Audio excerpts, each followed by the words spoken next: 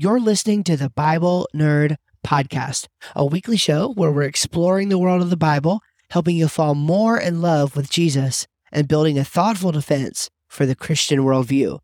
I'm your host, Steve Schramm. Welcome to the show. Hello, my friends, and welcome into another episode of the Bible Nerd Podcast. Thrilled to share another conversation that I had with Emily today. And this one, I think they're just getting more and more fun as the days go by. This one was really awesome. We talked about all sorts of things. Again, we sort of hit back on the purpose of the universe and got to talking about some of the differences between young earth creation and old earth creation. And I mean, why did God create anything at all? We really spanned some important topics, both philosophical and scientific, and I guess also scriptural as well. So I'm going to let her take it away from here, and I hope you enjoy the conversation.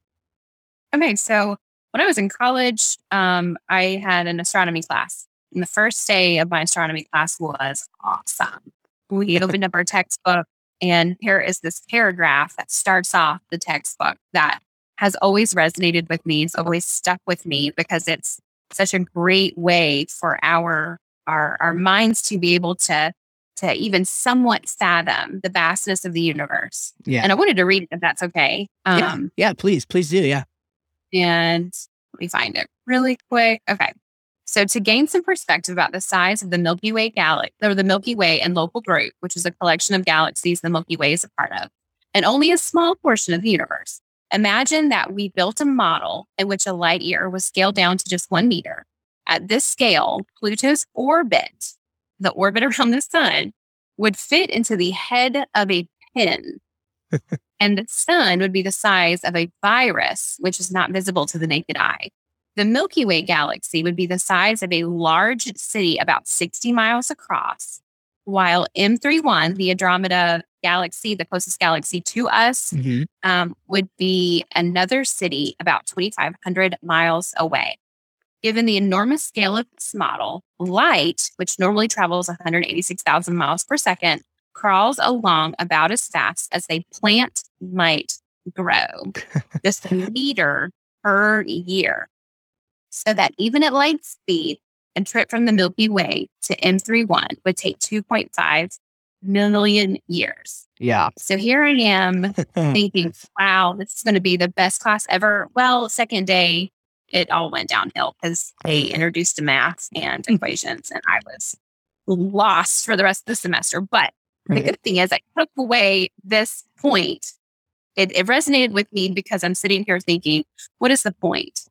What is the point of this entire universe when we are just a tiny little speck, almost an insignificant speck is how it makes you feel? You know, what is the point of being the only, what's the point? What's the point of the universe in our, and in the whole grand scheme of things when it comes to our spirituality? Yeah. Yeah, when it comes to, that's a great way to frame that. Yeah. So, this kind of thinking, this kind of question, along with so many other ones that you tend to ask and that other people tend to ask too, it really has like two different ways entirely that you could answer it, right? You could go down the route of the apologetics, or you could go down the route of the theology. Now, last week, just to kind of remind people, we talked about, and if you haven't heard last week's episode, I would highly encourage you to go listen to it. It was really good. It was one of my favorites we've done so far. And yeah, it was really fantastic. And so we talked about the idea of heaven, right? And how heaven is so different from what most, people, most popular, most Christians think that it is. And so we got into this a little bit in that there could be this ultimate purpose for the universe that is speculative, that we don't really know about now, but in the future it could be, like, who knows, maybe I'll be the governor of my own planet, and that would be stinking awesome, and I could just like teleport over to Emily's planet anytime I want to. And I would love for when the scripture says that in my Father's house there would be many mansions, I would just love it if my Father's house was the sky that I see and his mansions were planets and I get my own planets. That would be cool. I don't think that's what's going to happen, but that would be that. It could. Who knows? And so Yeah, I'm down too. So I think that would be fantastic, but it's still out there, right? That's in the future. It's a big maybe. So that sort of frames the discussion to take it a little bit further. So let me, because most of the people who listen to this podcast are Christians. So I think we'll tackle maybe like the theological way of looking at this first. And then maybe we'll look at a little bit at the apologetics. Again, we talked about this some at the end of last week, but it's definitely something that deserves its own episode at the very least. So, from the theological perspective, like why is the universe so vast, so large? Why? I mean, that description that you gave was just absolutely fantastic. Now, when I read that, again, you're going to get a couple different responses, right? The atheist might read that and think, "Oh my gosh, like we are nothing. Like why does it? Why would a God purposefully create this gigantic universe that we're in and then only care about this one small insignificant, speck?" And I know we're going to talk about the apologetics more in a minute, but right now I just want to point out that, yeah, sure. I mean, we're not Star Trek level yet in the space travel and exploration that we do. It's going to be a few years before the Vulcans land here. I'm preparing for that. I think that's like 2070 or so. And so warp drive is coming. And, oh, by the way, Star Trek is prophecy. It's not fiction. Just in case anybody didn't know that. So, anyway, there's that. So, I'm looking forward to when our warp drive is created and we can go, explore a little further. But to me, my response when I hear that is the same as the psalmist's response. And in Psalm 8, I think it's David talking there, and he says, "What is man that thou art mindful for him?" Actually, he says, "When I observe the heavens, the sun and the moon and the stars that you have made, what is man that you're mindful of him? And the Son of Man, that you'd visit him." And so we're not the first people to wonder about this. I think I'm in pretty good company wondering about this along with David. So I was just talking about this at men's small group, which I taught last night. And that is the fact that, when the biblical writers and biblical characters, like when they looked in the heavens, they marveled. Like Psalm 19:1 talks about the heavens declare the glory of God, and the firmament shows his handiwork and all this stuff. And I asked the guys in our small group, I was like, now think about this. I really want an answer here. When you look up at the sky, when you look at the heavens, what do you, like, why do you think Psalm 19:1 is true? Like for you, do you have that experience and why? And the answers I got are the answers that I thought I would get, which is why I asked the question. Marketing, only ask questions you know the answer to, and the answer has to be yes. Anyway, so I knew what they would say, and they said the same thing that I had. My response is, I know that when I look into the heavens, what I'm looking at is merely a gateway into a bazillion worlds about which we know close to nothing. We have Hubble telescope images. We have a sense for the vastness of the universe. And so when I look up at the night sky and I marvel about God's creation there, I'm thinking scientifically. I can't help it. I'm an American, modern, Western person. After the invention of the Hubble telescope, what can I say? I mean, we've been to the moon. I told the guys, I said, if you don't think the moon landing was real, I don't even want to talk about that. So don't come to me with that one, right? We've been to the moon, okay, and anyway, we've been to space, right? We know what it looks like. We have a really good sense for this, even as small and finite as we are. But when biblical writers looked at the heavens and they expressed these words in their writing that we can identify with, they didn't have any of that context. They were pre-modern. They were pre-scientific. They were smart. Don't get me wrong. They could do some seriously incredible stuff. There's something called astro architecture, something along those lines, where they could actually they architected structures and buildings according to like movements of planets and things in the sky. Like there's archaeoastronomy. I think that's what it's called. Anyway, whatever it's called. They were doing this, and so they were smart. but they still didn't have the information that we had. So when biblical writers were writing these reflections, they were not thinking scientifically, they were thinking theologically and spiritually, which is a whole different outlook. And the introduction to that, or the payoff to that, is that even like the Magi, it's Christmas time, the Magi, what did they do to find Jesus? They followed the star. And so this could dovetail nicely into something we're going to have to talk about in the future, a question that you had raised about Christian astrology and the history of, and actually I would say it's called Jewish astral theology. It's actually a real thing. And so that's a precursor. I'd love to talk about that soon sometime. But point is that when they looked up at the night sky, they were thinking that God could use that to communicate, right? So they were thinking in just a completely different way that we do about it. And yeah, we can certainly look at it and identify and realize that this universe was created a certain way. And so we do ask that question. Now, I think, and now, okay, let me pause. There is definitely a very speculative element of this. We're going to go through some things here that I wrote down that are certainly true, 100%. But then we're going to go through some things that are speculative. But your purpose in asking this really is, hey, I want to know, like, what's the purpose of the universe right now? Like, not what could it be in the future, but like what's going on right now. Well, to be honest, and this is a thought I just had because of the trajectory I was going down. I almost wonder if at least part of God's purpose in creating the universe was so that it could be used in the way that it was used when the biblical writers were using it. There are, again, we can't go too far down this rabbit hole because it is a rabbit hole, but there is a rich history of theologically conservative Jewish scholars who would use like zodiac signs and things like that to observe movements of the stars and planets in the sky. And they really did think that God could communicate messages that way. And there's some evidence in Paul, it's in Romans 10, there's some evidence that Paul was even thinking this way and referencing back to to Psalm 19. The heavens declare the glory of God, firmament shows his handiwork, their line stretches, their line and their voice have gone out across, all the nations.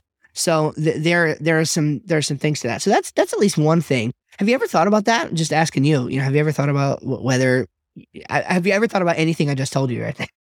Well, actually, no, I guess I never really considered, what they thought before they had the modern knowledge that we do now, just because I wasn't sure. I guess I never looked into it, like if they even understood how vast it was. Yeah.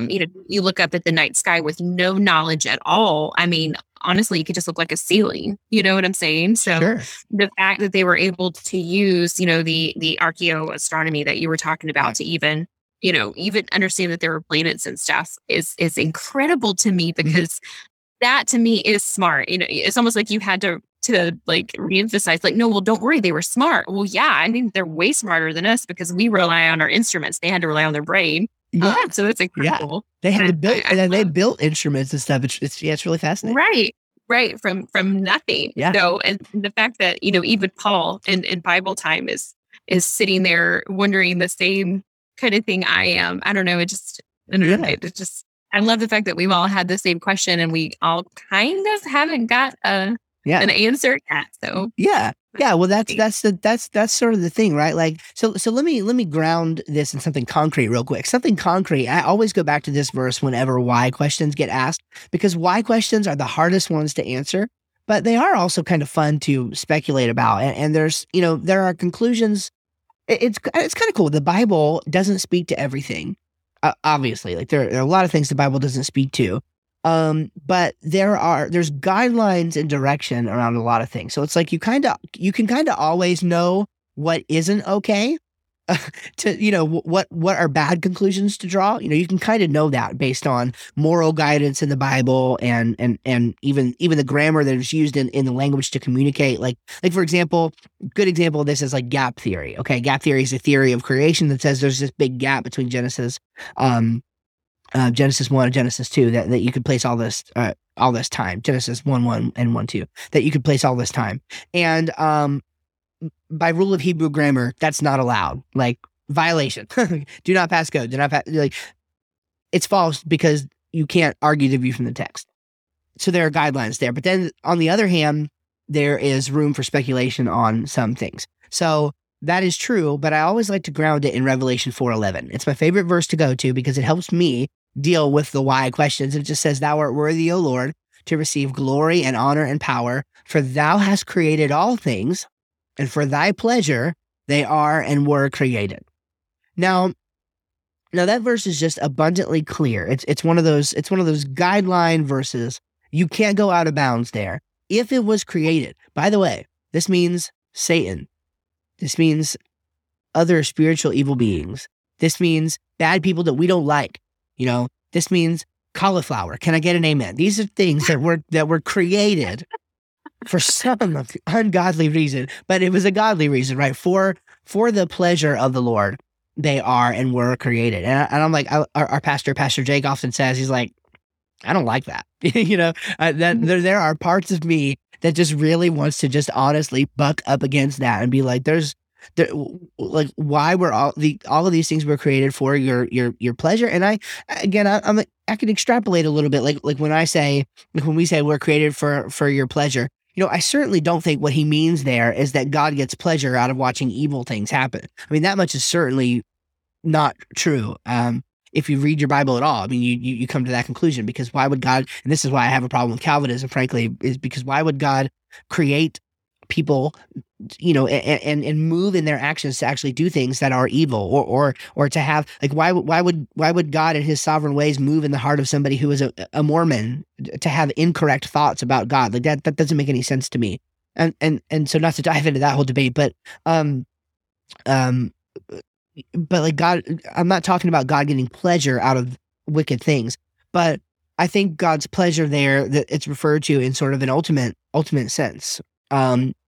We do what we want to do, and we're just like God in that sense. We're creators. We have the ability to bring things into the world. Not just children. I mean, that's the obvious example, but other things, businesses, you, me, my wife, we all have businesses. We just like, at least in our case, it just was a thought in my mind that I put on paper, and now it's a real thing. It's like we can create things out of nothing, which is amazing, because it's this little glimpse into the power that God has. And so I think when it says for his pleasure they are and were created, I think he's talking about his ultimate pleasure, which is to have a divine and human family, right? I keep going back to that just because I think it's true. I think what God wanted was a family. That's what God wants. God wants to share his love with other people because of how great that would be for them, not for him, because God's love is infinite and eternal. And so, so what purpose, I guess, to bring it back, like, what purpose does the universe have in its existence? Well, I mean, I guess if we're talking practical purposes, right? I mean, well, high level purposes you've got for the pleasure of God. That's a definite answer. It was created the way that it was for the pleasure of God, because that's how he stinking wanted it. Like, and that's the answer that we're often most uncomfortable with, but it's true. It's the only concrete answer that the Bible actually gives to that question. Now, I'll just, and I'm kind of just summarizing here for my own train of thought, frankly, but some of what we talked about already with the spiritual stuff and being able to look at the heavens, I'm comfortable. I think I'm, thinking through this kind of meta here, but I think I'm comfortable with saying that God absolutely could have factored in the fact that ancient cultures, while humans were, I use evolving not in the sense of biological evolution, but evolving in thought and evolving in basically in thought, and going throughout time and technology and things like that. I think God foreknew that there would be a time where they wouldn't have access to the materials and to even the data and the things like we have today. I mean, we live in unprecedented times. Just what has happened in the last 20 years is insane compared to the whole rest of human, the human timeline. And so, God knew that there was going to be this period of primitive development for humans. I mean, and he especially knew following the flood. He knew that when he destroyed the world with the flood, anything that had come about in that 2,000 year or so period, from initial creation to when the flood took place, everything that was there would be destroyed. So it'd be like starting over again. We talk about cavemen and finding fossils and all this stuff. I'm not scared of any of that stuff. It doesn't mean I have to believe in evolution. It just means I have to believe the Bible. I can explain all of that stuff, at least somewhat. I would say mostly using data from like the flood and early humanity that would have rose up after the flood. And so God knew there was going to be this period where we relied on just what we could see in that moment with our eyes and use that. And so I think communicating to the stars would have been a fantastic way of doing that. God knew that ancient cultures would be able to use that. And so God creates stars and planets. To cement this a little further and go back to the Christmas thing for a minute. My personal view on the Christmas star that we talk about that led the wise men, I believe it was Jupiter. I have reasons for that we could get into at some point, but yeah, I believe it was Jupiter. So now we're getting like super practical here. Okay, why does Jupiter exist? Well, at the very least, I feel very comfortable saying that Jupiter exists because it helped point the Magi, the wise men, to Jesus, and became part of the announcement of literally the savior of the world. Now, did God need to create anything beyond our solar system for that to happen? Like why couldn't he just created the Milky Way? Well, again, I don't know. We're just kind of going deeper and deeper into speculation. I will say one thing, unless you have any thoughts or comments. I want to rabbit trail on that a minute. Do you have any thoughts or comments on that before I say something else? No. Well, you just threw me a curveball with Jupiter and the Star of Bethlehem. So no, keep going. I'm intrigued. Oh, okay. Well, I'm veering away from that a little bit, but there are some people now. This gets into a big debate too. I take the view of what's called young age or young Earth creationism. So I do not interpret the early chapters of Genesis as being like an allegory or analogy or anything like that. I take them to be straightforward, means what it says kind of statements, and I'm in pretty good company with Hebrew scholarship doing that. And so, and just to clarify, that's the world was created in 7 days, and mm-hmm, yep, 6 days of creation. The seventh day God rested, right. and when we say day, we really mean ordinary solar rotation, kind of day. And that would put creation 6,000 to 7,000 years ago. Now again, that's gonna like really be crazy to some people, but whatever. I mean, talk to my astrophysicist friends who believe it, and don't talk to me. So I have a few of those. So it's, what I'm saying. So the reason I went down that road is because there are some people who do not take that view, who would say that actually. And I actually think this is pretty compelling. It's a notch in the belt for the old Earth, old age creationism, which would be cool with the standard timeline of 13.8 billion years or whatever it is today. That they talk about. Big Bang and all that.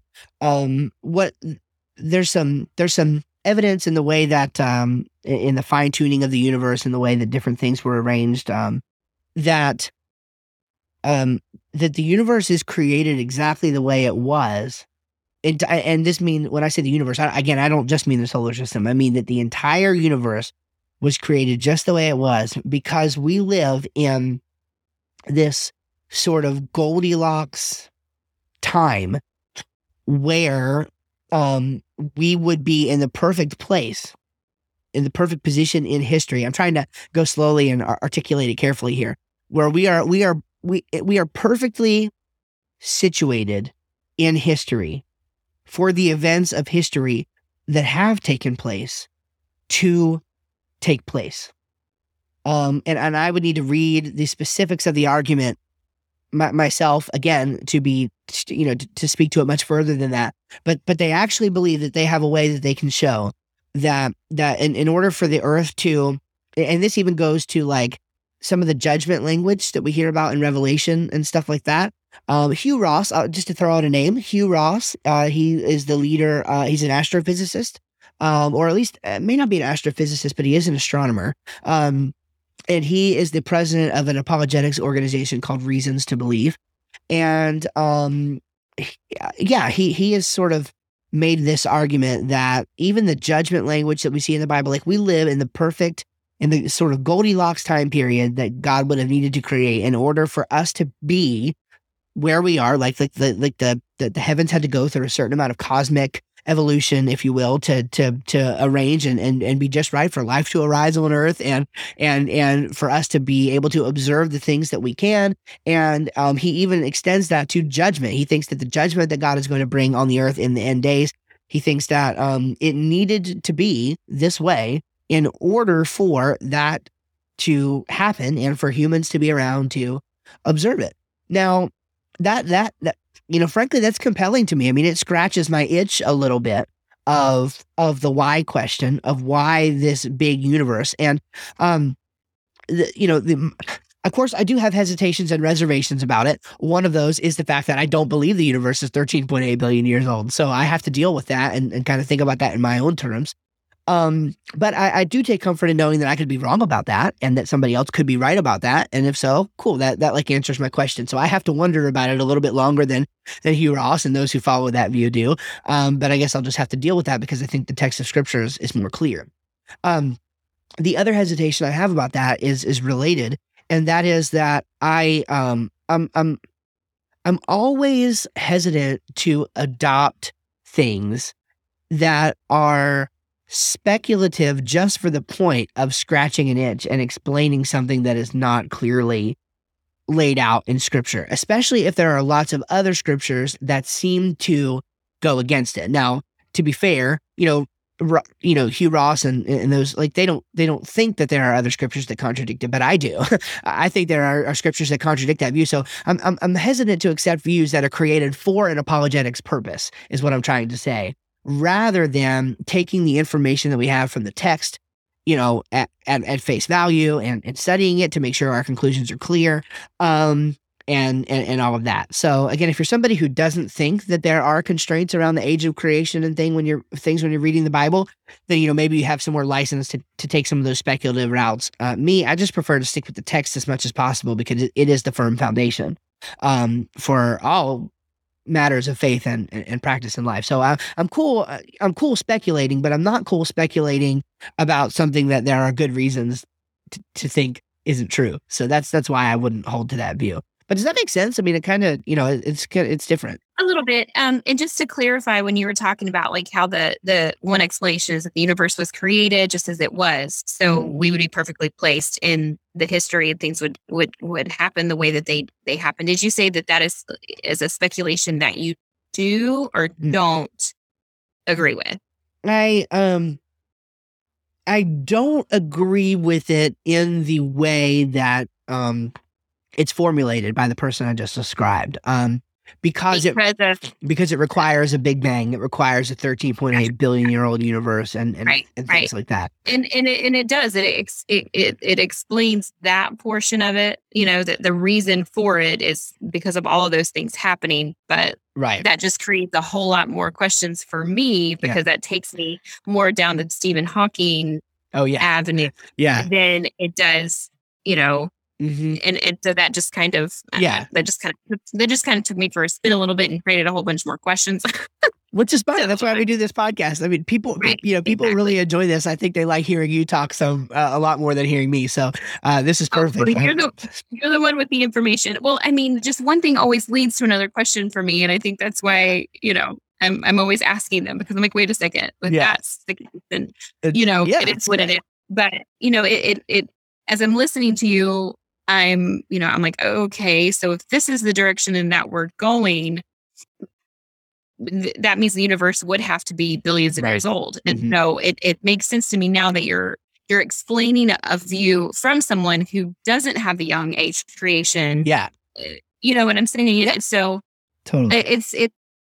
I guess it's one of those things where it's like, I know that there's a variety of different creationists out there, that all kind of comes down to the main theme of, yes, God created it, but what does that look like? And so, I don't like the idea, like you said, just to scratch an itch, like just pick one that makes you feel better. Yeah. You know what I mean? Like, let me pick this one because it makes me feel better about it. Right. And really, and as you were talking, it's almost like, maybe we're looking for something to help scratch that itch when it doesn't even really matter. Right. Because I guess in the grand scheme of things, it doesn't necessarily matter. It's just our human minds wanting some sort of answer because, and maybe that's the reason why it is what it is. Right. we'll never know. But Yeah. I just wanted to clarify what you meant whenever you were moving in that direction. It did seem like a little bit of a conflict with the young age creation. Yeah. But yeah. It is. It is. And I, to kind of put a button on it, I've written an article in response. It's on my blog. It's a really long one. It's like 6,000 words, I think. But it was a response to a guy named Luke Nix, who has an apologetics blog. And so there's a movie called Is Genesis History? It's a really, really good movie. I'm friends with a few of the people who were interviewed, the scientists that were interviewed in the movie. And it's just, it's a really good movie by a really good group of people who are trying to do good, honest work as creationists, as scientists. And there was a commentary, a refutation of sorts, written about the movie from somebody who holds to this old age position. And so I responded to him on my blog. I quoted him throughout and then, responded to his thoughts. And in one of those, one of the things he said, I was actually kind of surprised to hear it because it was pretty honest. But he said, it was basically like, well, if there's good evidence scientifically that the earth is old, then we should seek to reinterpret the scriptures and understand, to bring that in accordance with our modern scientific understanding. And I pushed back so hard on that. I was like, no. To do that would be to make the same exact error that caused, I don't know how familiar you are with history, the history of science, and especially as it relates to the Bible and things like that. But there was this whole period of time where with Galileo, with the whole Copernican, geocentric versus heliocentric model of the sun. And the whole reason for this problem is that the church bought into the idea that the prevailing science of the day should have something to say about the way that we interpret scripture. And the thing about it is, scientific interpretation lives on this arm and biblical interpretation lives on this arm. These are two entirely different things, but only one of them claims to be the written words of the God who created it all. Okay. And so you have, on the one hand, what can be seen from general revelation, which is, I look up at the night sky and I see things. Then on the other hand, you have, and it's more complicated than that, but I'm just broadly speaking here. But then on the other hand, you have what we call special revelation. And special revelation, among other things, tells us how to interpret general revelation. It tells us how to make sense of what we see in the world around us, right? So it's like in the world around us, I observe people with a variety, to go into a different realm and make my point, of different, what they claim to be sexual orientations. And from special revelation, we learn that it is improper, inappropriate, and even sinful to act in accordance with some of those orientations, right? So we learn from special revelation what to do with the information that we bring in through general revelation, okay? And so that's an extremely important distinction. And so my fear with people like this who take that old age approach and interpret things going on in the universe based on that, my fear is that they are more confident in what their interpretation of the scientific data says than what their interpretation of the Bible is. And to me, that's backwards and dangerous. So, do you know what I'm?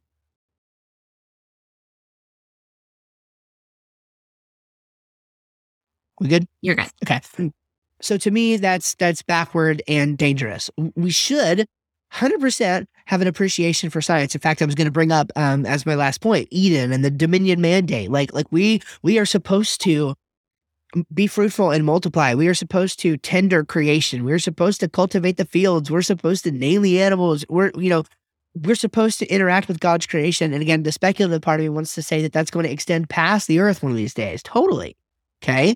But within that, we have to realize that the science does not speak for itself. Okay. That we have data in front of us that we have to consider.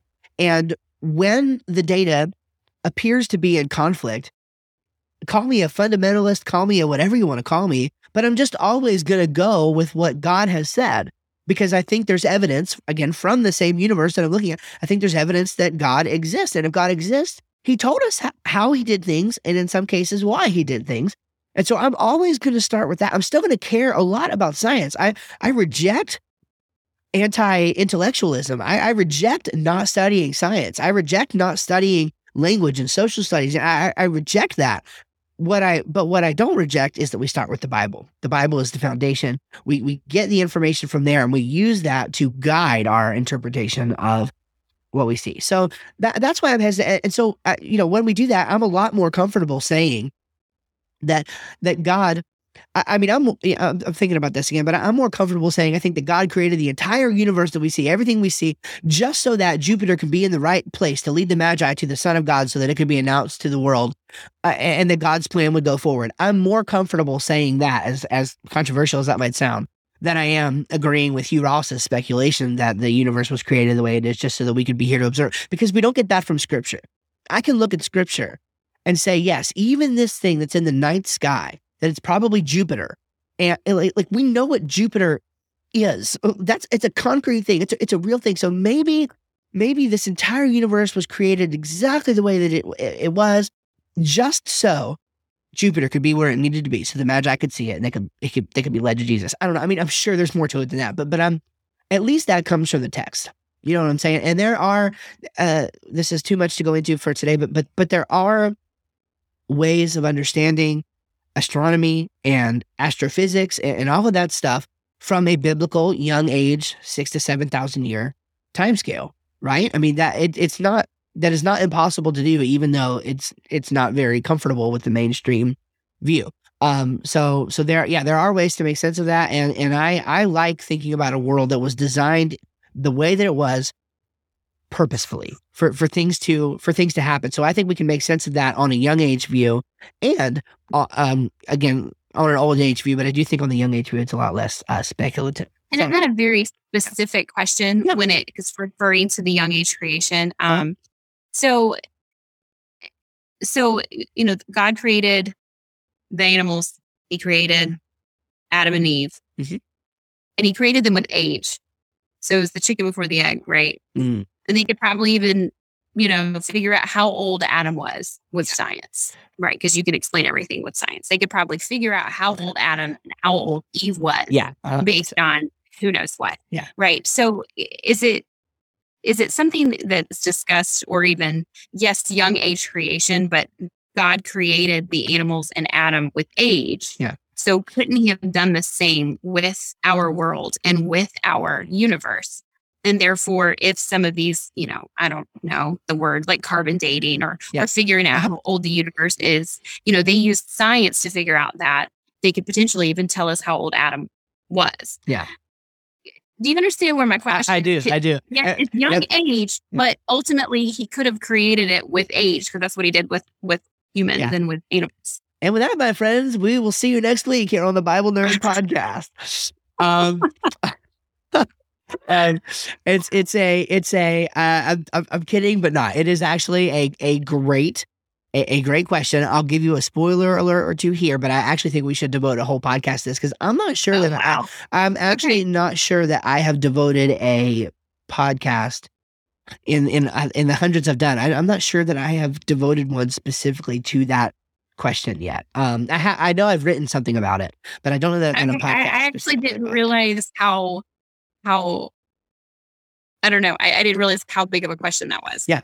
So. It's actually a huge question. The spoiler alert, kind of like simple answer to kind of whet the appetite a little, is that this tactic of saying that used to be something that was actually very, very popular in creationist circles, but it started to, most people don't hold to a view like that anymore, because it really started to raise questions about the character of God, believe it or not, because if you can look up at the night sky and see a supernova, that there's a specific one, SN 1987. It was a supernova that was observed in 1987 that people just always go back to this example about, that, would have needed to explode 100,000 years or, hundreds of thousands of years ago in order for that light to have reached. So the question is, when we observed the supernova in 1987, was that fake light? that God created? Because if he didn't create 100,000, hundreds of thousands of years ago, how are we seeing the light from this thing? So whetting your appetite a little bit. I'm not going to give like a total answer to that, but the question is, does that make God a liar? If that's what happened. And so a lot of creationists do not take that position anymore because of that. At the same time, there is a resurgence of a more nuanced view of this called mature creation apologetics. I'm too big of a nerd. I'm just realizing this as I'm speaking. I think I am way too big of a nerd. So there's it's a book called something about ex nihilo, which is Latin for out of nothing. And I think that's maybe in the subtitle. What's the guy's name? Paul or Ken or something. I'll find it out. Okay. Colson, Ken Colson, maybe Ken Colson, Coulson. I read the book recently, and it's sort of a, you know how we talk about pendulum swings oftentimes. It's like you'll go to one extreme and then people start to reject that for whatever reason. So they go to the other extreme and then eventually it settles somewhere in the middle. This book was I think his name is Ken. He's an Australian scientist. And this book was his attempt at landing the mature creation apologetic somewhere in the middle. And he brings up some reasons for thinking that that's the case. So there's to whet your appetite a little bit. Maybe we talk about that in either next week or just real soon, since these things seem to be going one to another. But I'd love to talk about more broadly, reasons for holding a young age view, and then maybe you can ask some questions that you have along with that. But I definitely want to answer the specific question of was the earth and the universe created with age? Because there's a lot there that we could talk about. So, my friends, thank you so much for joining us for another episode of the Bible Nerd Podcast. I'm really thrilled again with the way this conversation went. And so if you have any questions, I don't know if you know, but you can actually go to steveschramm.com anytime you want. steveschramm.com. I'm going to do it right along with you as I'm typing this to make sure that I'm telling you right. If you go to steveschramm.com and you go to the Explore tab, if you hover over that and then you go down to where it says Ask a Question, it will actually take you to somewhere that I don't want it to take you to right now. So I'm going to go ahead and fix that before this episode airs. And what you'll do is you'll hit Ask a Question, and it will take you to a form where you can actually just submit a question for the podcast. Okay, so that we can answer your question, and me and Emily can talk about it. That's sort of the kind of thing that we're doing, because Emily, again, she has really, really good thoughts about things like this. So I will answer the question in one way, and then she would actually be able to come in and provide some other perspective and new questions and things like that based on it. So if you have a question, if you're wondering about something, I can almost guarantee she's wondering about it too. And a lot of other podcast listeners are wondering about it as well. So again, go to steveschramm.com. Under the Explore tab, you can go to Ask a Question and put your question there, and we would be happy to discuss that on the podcast. All right, thanks so much. Have a good one, and God bless you.